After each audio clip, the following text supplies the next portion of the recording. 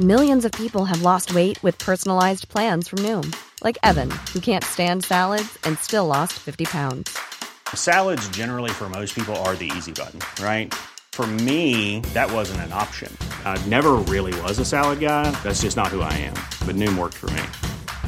Get your personalized plan today at Noom.com. Real Noom user compensated to provide their story. In 4 weeks, the typical Noom user can expect to lose 1 to 2 pounds per week. Individual results may vary.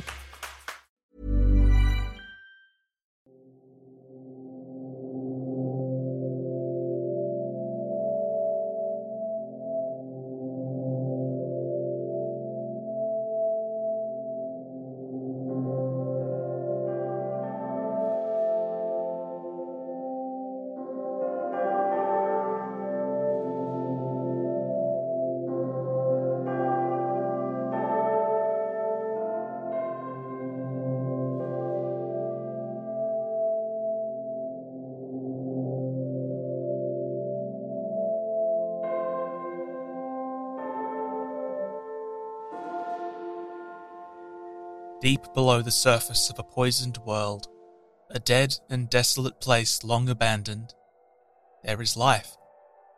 The Low City, a simple name for something so significant, is the last known bastion of civilization in an empty land, a place where the remaining people of what once was must struggle together to survive, and perhaps more. Their forms are varied, their societies all but incompatible, their futures bleak. Hot and cramped and utilitarian, the Low City is not a place of beauty. Its people will never again see a blue sky above their heads, feel the cool breeze on their skin, those who have skin. They live in a world that will always be less than it once was. And yet, they struggle on. Because, if nothing else, struggling on is what people do. Let me tell you about them.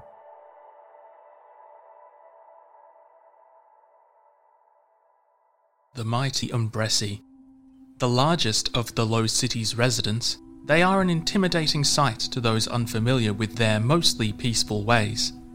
Tripedal, with 2 powerful front legs that end in surprisingly gentle cloven hands, and a huge trunk-like rear leg that can provide both ambulation and a powerful swinging kick, or, should the need arise, an apparently quite comfortable seat for a reclining Umbresi. They are quite unlike any other of the Low City's people. Of course, none of the Low City's residents are much like any other. Many in the ancient Low City think of the Umbresi as proud, arrogant even. To an Umbresi, this notion is absurd. They are a humble people. If they happen to think of themselves as better than the other residents of that subterranean place, well, they probably had good reason to.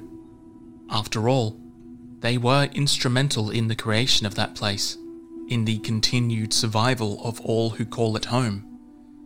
It seems only fair that they would lord that over their fellows, if only a little bit. In truth, though, the Umbresi do not hold their role in the creation of the Low City over the heads of its other residents. In Umbresi society, once something is made, it simply is, and no credit should be given or particular pride should be held over its creation. So to the Umbresi, the Low City simply is. They played a large part in building it, one of the few facts about its creation that is still widely known to this day, but now it is built, and it exists, and to the Umbresi that's about where their concern for its creation ends. It was already built. Move on. There are other things to build.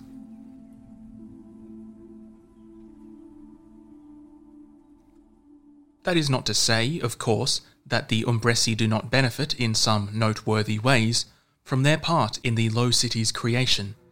On the contrary, their lives are, in theory, among the easiest and most secure of all the city's residents, although one should not say as much to a lesh.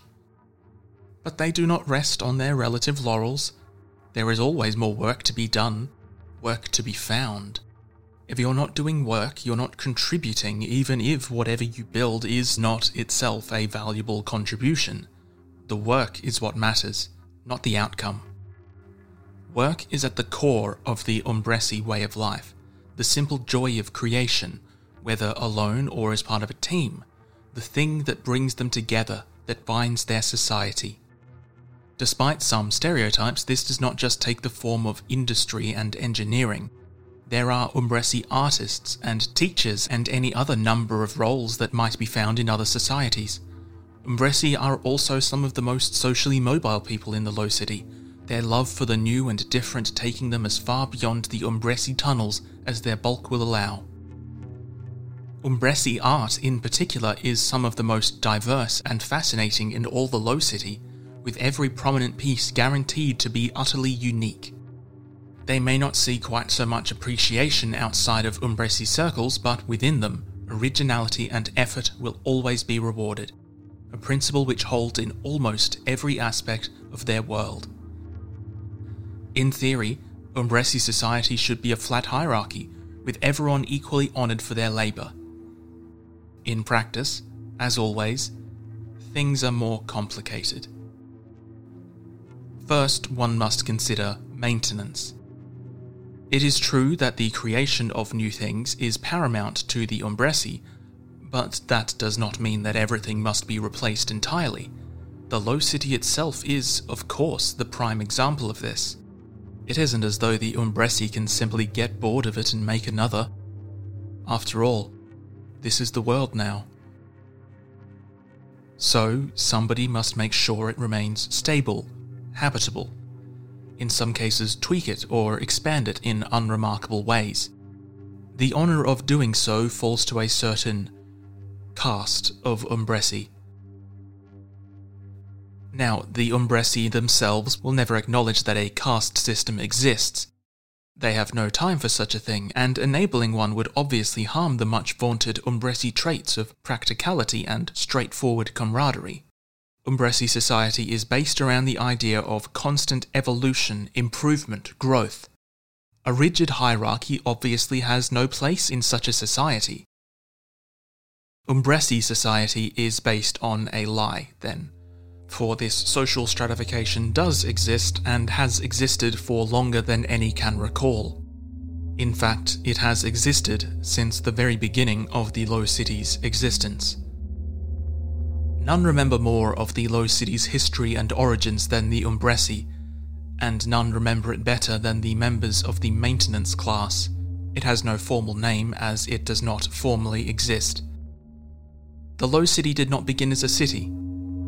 It was a mine. Initially not even a particularly noteworthy one, just a place where some Umbresi used their powerful muscles and then their powerful machines to pull ore from the ground for use in other projects.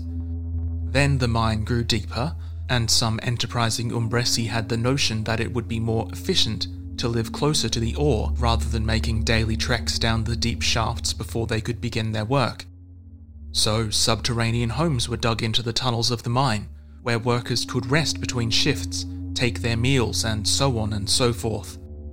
To many, this life lived entirely underground would probably sound hellish, but, well.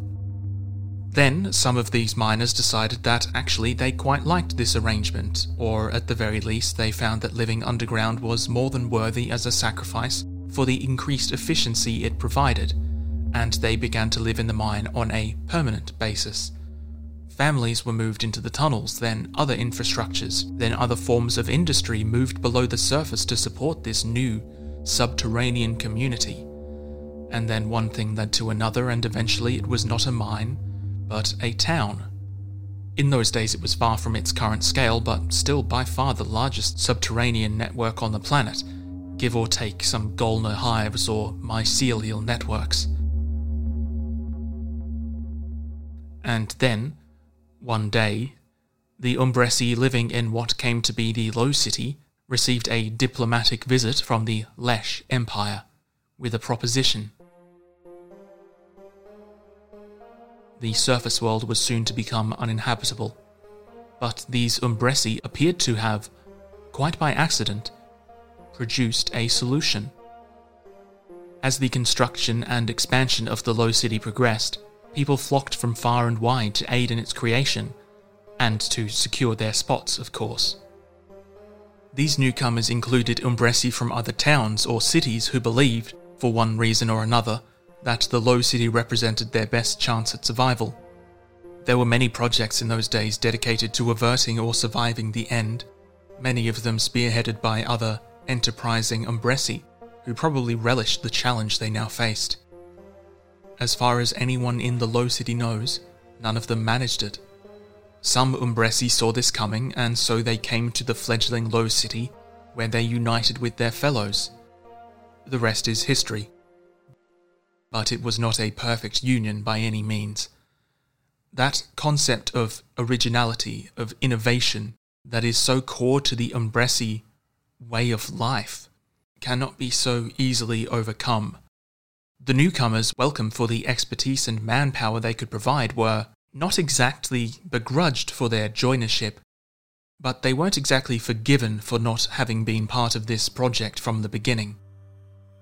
It is a difficult concept to communicate or understand if one is not a member of Umbresi society. It might even sound hypocritical, considering that the notion of turning the mine into the Low City didn't even originally come from the mine's residents. But there is no point in debating ancient hypocrisies or contradictions. With enough time, they simply become the way of things, after all. And surely when the Low City was complete, this conflict would melt away. It is the Umbresi way to consider a completed project as resolved and move on to the next one. But the Low City is not complete. Not really. It never will be. It's more of an ecosystem than an infrastructure project, one that must constantly be maintained and changed to fit the shifting needs of its residents. Maintenance. A word not wholly unfamiliar to the Umbresi, but one they dislike.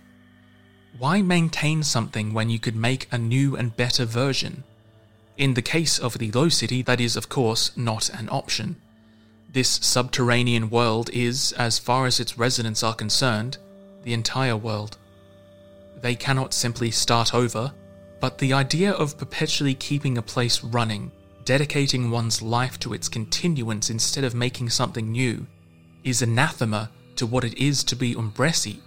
It is a conflict that ought to have no easy solution, but one was found. The joiners, those Umbresi who had come to the mine only after it had already begun its transformation into the Low City. They and their children and their children's children would be responsible for maintaining the Low City as recompense for being allowed to become part of it. It is at once an honor and a curse. It is among the most important of roles in all the Low City and a form of indentured servitude from which there can be no release. Another contradiction among many at the heart of what now constitutes Umbresi civilization in the Low City. All work is work, but not all work is work. To this day, it remains the case that there are two kinds of Umbresi, those who create and those who maintain. The maintainers live well, especially compared to some other less fortunates who live deeper within the Low City, but it is difficult on a deeper level than mere material conditions to be a maintainer. There is nothing wrong with the sort of labour they do. In fact, the unflashy and unromantic work of maintaining a society is among the most important there is. But, if anything, that just makes it harder for them. Their work is simultaneously of the utmost importance, and a punishment for something that wasn't even a crime, that wasn't even committed by them. Every day, they must live with that internal conflict, the hypocrisy, the lie at the heart of the Umbresi way of life. There is no way out. They cannot simply stop doing their duty, go on strike for better conditions, because any break in procedure, no matter how small, could have disastrous consequences. They must be ever vigilant, for the smallest oversight could lead to terrible consequences somewhere down the line. And when the entire world is reduced to one city, terrible consequences are terrible. So they work. And they don't complain. Their work is invisible, because the only way it would be noticed would be if they failed. Today is different, however, because today something will happen that many fear, but which is thankfully rare. Something that has become more legend than fact among the deeper citizens of the Low City, but for which the Umbresi are always vigilant. Today, a quake will strike the Low City. The region in which the Low City is located sees little seismic activity. This is part of why it was chosen, both by the Umbresi for the original mine and by the Lesh for the Low City. It has been several decades since the last tectonic event struck the Low City, but the Umbresi responsible for maintaining the city are constantly vigilant. They monitor seismic activity ceaselessly, using some of the most advanced technology in all of the Low City to detect even the tiniest of tremors. In centuries past, quakes were something that could only be prepared for in the abstract sense, as predicting them was an impossibility. But now, the ingenuity of the Umbresi has led to advances, new technology that allows for the prediction of seismic events. For a long time it was only hypothetically functional as there were no quakes to predict. But 3 days ago, the machine came to life, spitting out data on an imminent event. Today, it will strike. A particularly potent quake is about to strike the Low City. Were it not for the vigilant efforts of the maintainers, a great deal of the city would likely be obliterated. But they have prepared. They have maintained. They are ready. One of the people responsible for this readiness is named Holoran, an Umbresi who has dedicated all the many decades of his life to the preservation of the Low City, a thankless and yet vital task whose moment of glory is soon to arrive. For 2 days and 2 nights, Holoran and his fellow maintainers have worked tirelessly, checking everything that must be checked, reinforcing that which must be reinforced. They travel high and low all throughout the Low City, spreading the word along the way, sending their skittling assistants to locations they themselves cannot reach. To the gasbags who live in the Low City, they recommend evacuation. As the sole people who can leave the Low City, they should take the opportunity as a precaution. Teams of skittlings and Golner drones are assembled, tasked with rescue operations should cave-ins occur. Others are instructed to restrict their movements to designated areas until the danger has passed. Today is the day that the danger shall come and pass. Now Holoran walks the halls and tunnels along with the rest of his kin, making final checks and waiting for the moment for which they have long prepared. Holoran is old, even for an Umbresi. He remembers the last quake. He knows how devastating they can be. He knows how important his role is. So strange that something could be feared for decades, anticipated for days, then over in a matter of seconds give or take the repairs that might follow. It was almost enough to make one philosophical, but even if Holoran was prone to such thought, it would be far from his mind today. His heavy, 3-legged gait carries him down a tunnel, his wide eyes scanning the roof for cracks that surely would have been sighted during the previous checks had they existed. He checks anyway. This is his duty, and he will not shirk it. His flat ears prick slightly as a low sound echoes along the tunnel walls. He is nearing the Cathedral of the Fallen, where nearly every last one of the birdfolk now croon their mournful dirge in anticipation of what is to come. He doesn't know if they are praying for salvation or destruction. Perhaps they're the same thing to a fallen. Holoran does not disturb their vigil either way. He and his fellows inspected the cathedral thoroughly yesterday with the understanding that they would not be able to today. He continues on, poking his mighty head through openings to make sure that side passages are unoccupied. If disaster should strike, it will be easier if there are fewer places for rescuers to search.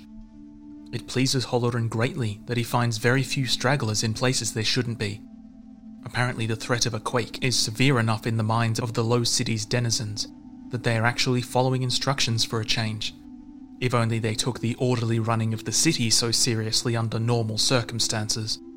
Just as that thought crosses his mind, Halloran spies another Umbresi up ahead, one he recognizes to be of higher standing than himself. He begins to bunch up his body to one side as, outside the central areas of Umbresi tunnels, there are few tunnels where two of their size might comfortably pass. But a surprise, the other Umbresi, also recognizing Halloran and by extension his purpose, bunches up instead, politely nodding to Halloran that he might pass. Now this Halloran could get used to. The hour approaches. Hour being about as specific as they can be. It is only through concerted effort over many years that it has even become possible to predict quakes. Granular specificity is still some time away. Halloran makes his way to a marketplace. A two-chamber affair with a narrow passage between, each room lined with stalls and booths, selling a variety of goods. It is quiet for the time of day, but still busy under the circumstances. No matter how measured and cautionary the warnings had been, there is always going to be some degree of panic buying and price gouging at a time of crisis. Dismaying, but inevitable. All Halloran can do is hope that the aftermath of the quake will be orderly enough for consequences to be meted out. He is just about to turn and leave when something gives him pause. Some nagging, itching feeling that his cloven fingers can't quite scratch. A sense that something isn't quite right. He scans the marketplace again, the walls, the high ceiling that tapered down to the passage between sections, the crowd mostly consisting of Grib, Skitterlings and Lesh. Halloran's mighty brow collapses into a frown. He has studied the plans for this area a great deal over the last few days. Yes, despite the willful ignorance of many who prefer to dig their own tunnels, and to the frustration of many Umbresi who wish to wreak their every whim upon its structure, there is actually a great deal of planning that goes into the more central areas of the Low City. Any flaw in the construction of a significant area could lead to cascading catastrophes should any part of it collapse, which is why such care must be taken in the planning and construction of new areas. Careful calculations must be made, and then those calculations must be followed. And now, staring out at this marketplace, Halloran's mind conjures up a memory of the designs for this place. And they do not match. The gentle sloping of the ceiling that leads into the other cavern, that should be a clean right angle with signs of concealed support infrastructure, but instead, nothing. Halloran rushes forward into the passage, heedless of the cries of irritation his immense form elicits from patrons. His head almost brushes against the ceiling of the tunnel as he peers into the other section of the marketplace.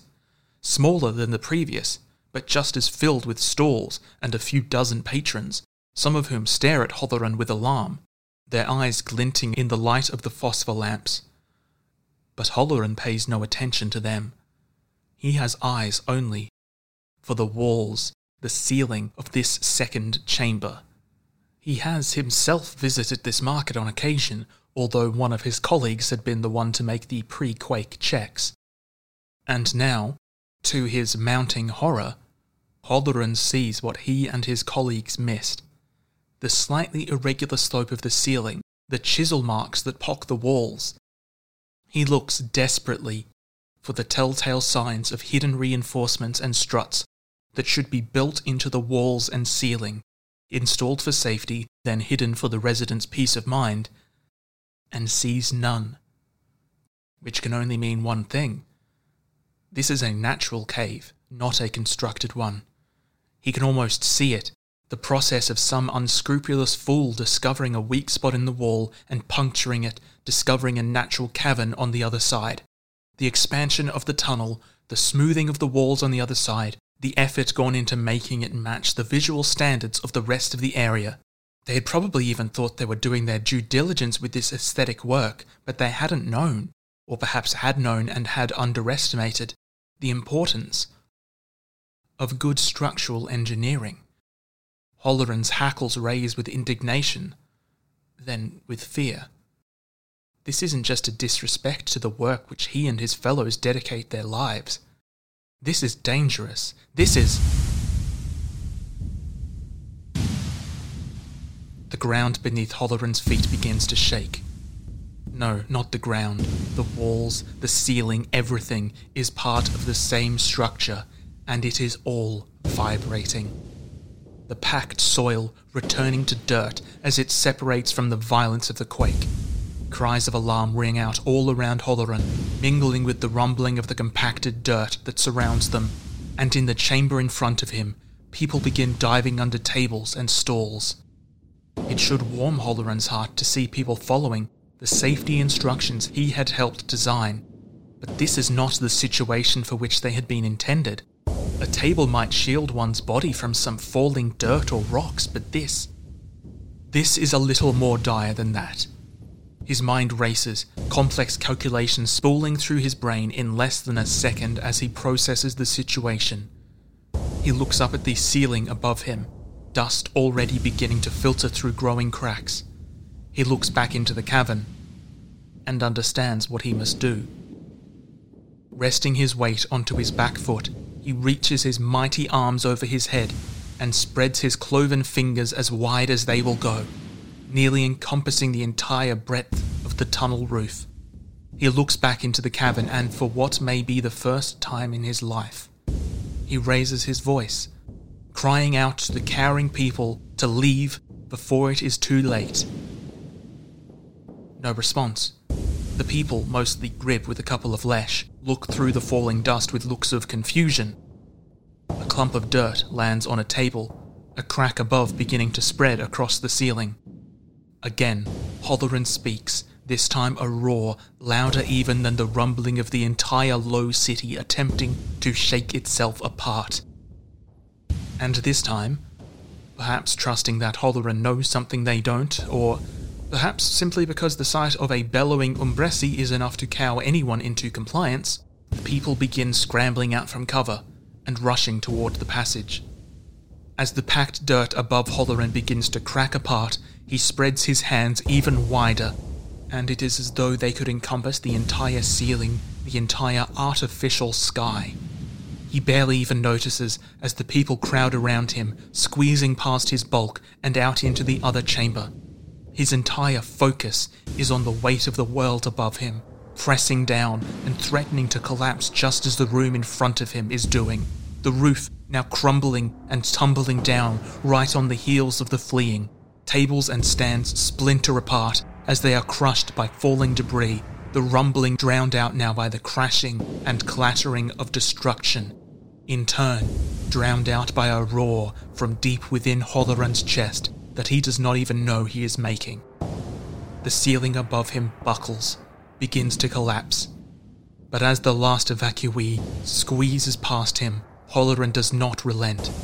Even as he feels his arms lowering with the ceiling, he does not relent. It is only when the last of the people are out of the room, and the rumbling has ceased, and the room before Holloran's eyes has turned to a wall of dirt once more, that he lets his arms fall. But Holloran does not see the wall.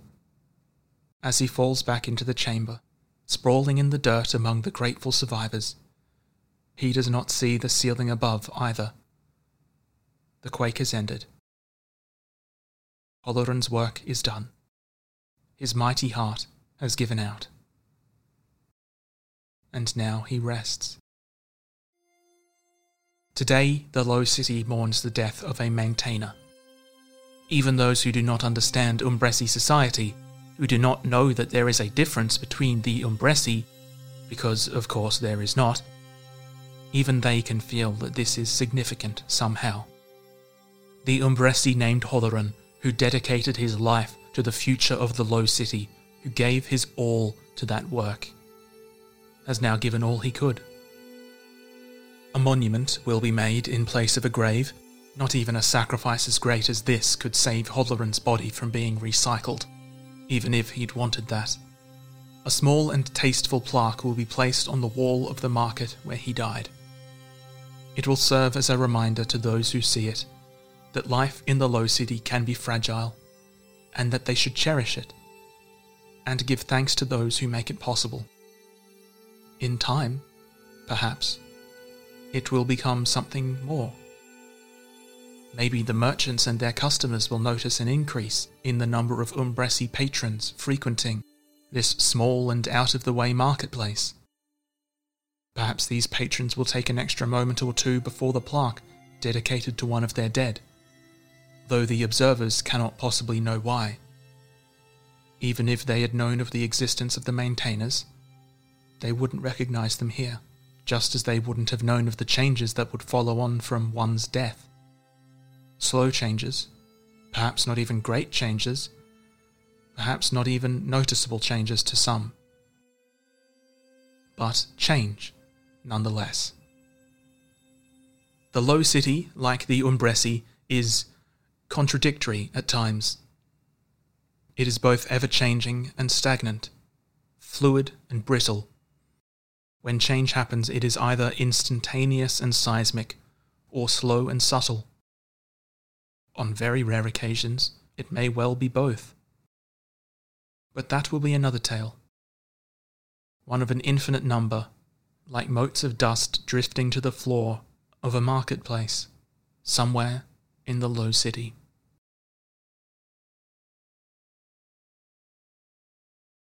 Tales from the Low City is created by Dom Guilfoyle. If you like it, please consider supporting me on Patreon and join the show's Discord. Keep living in this world. Let it live in you. Do what you like with it. Thanks.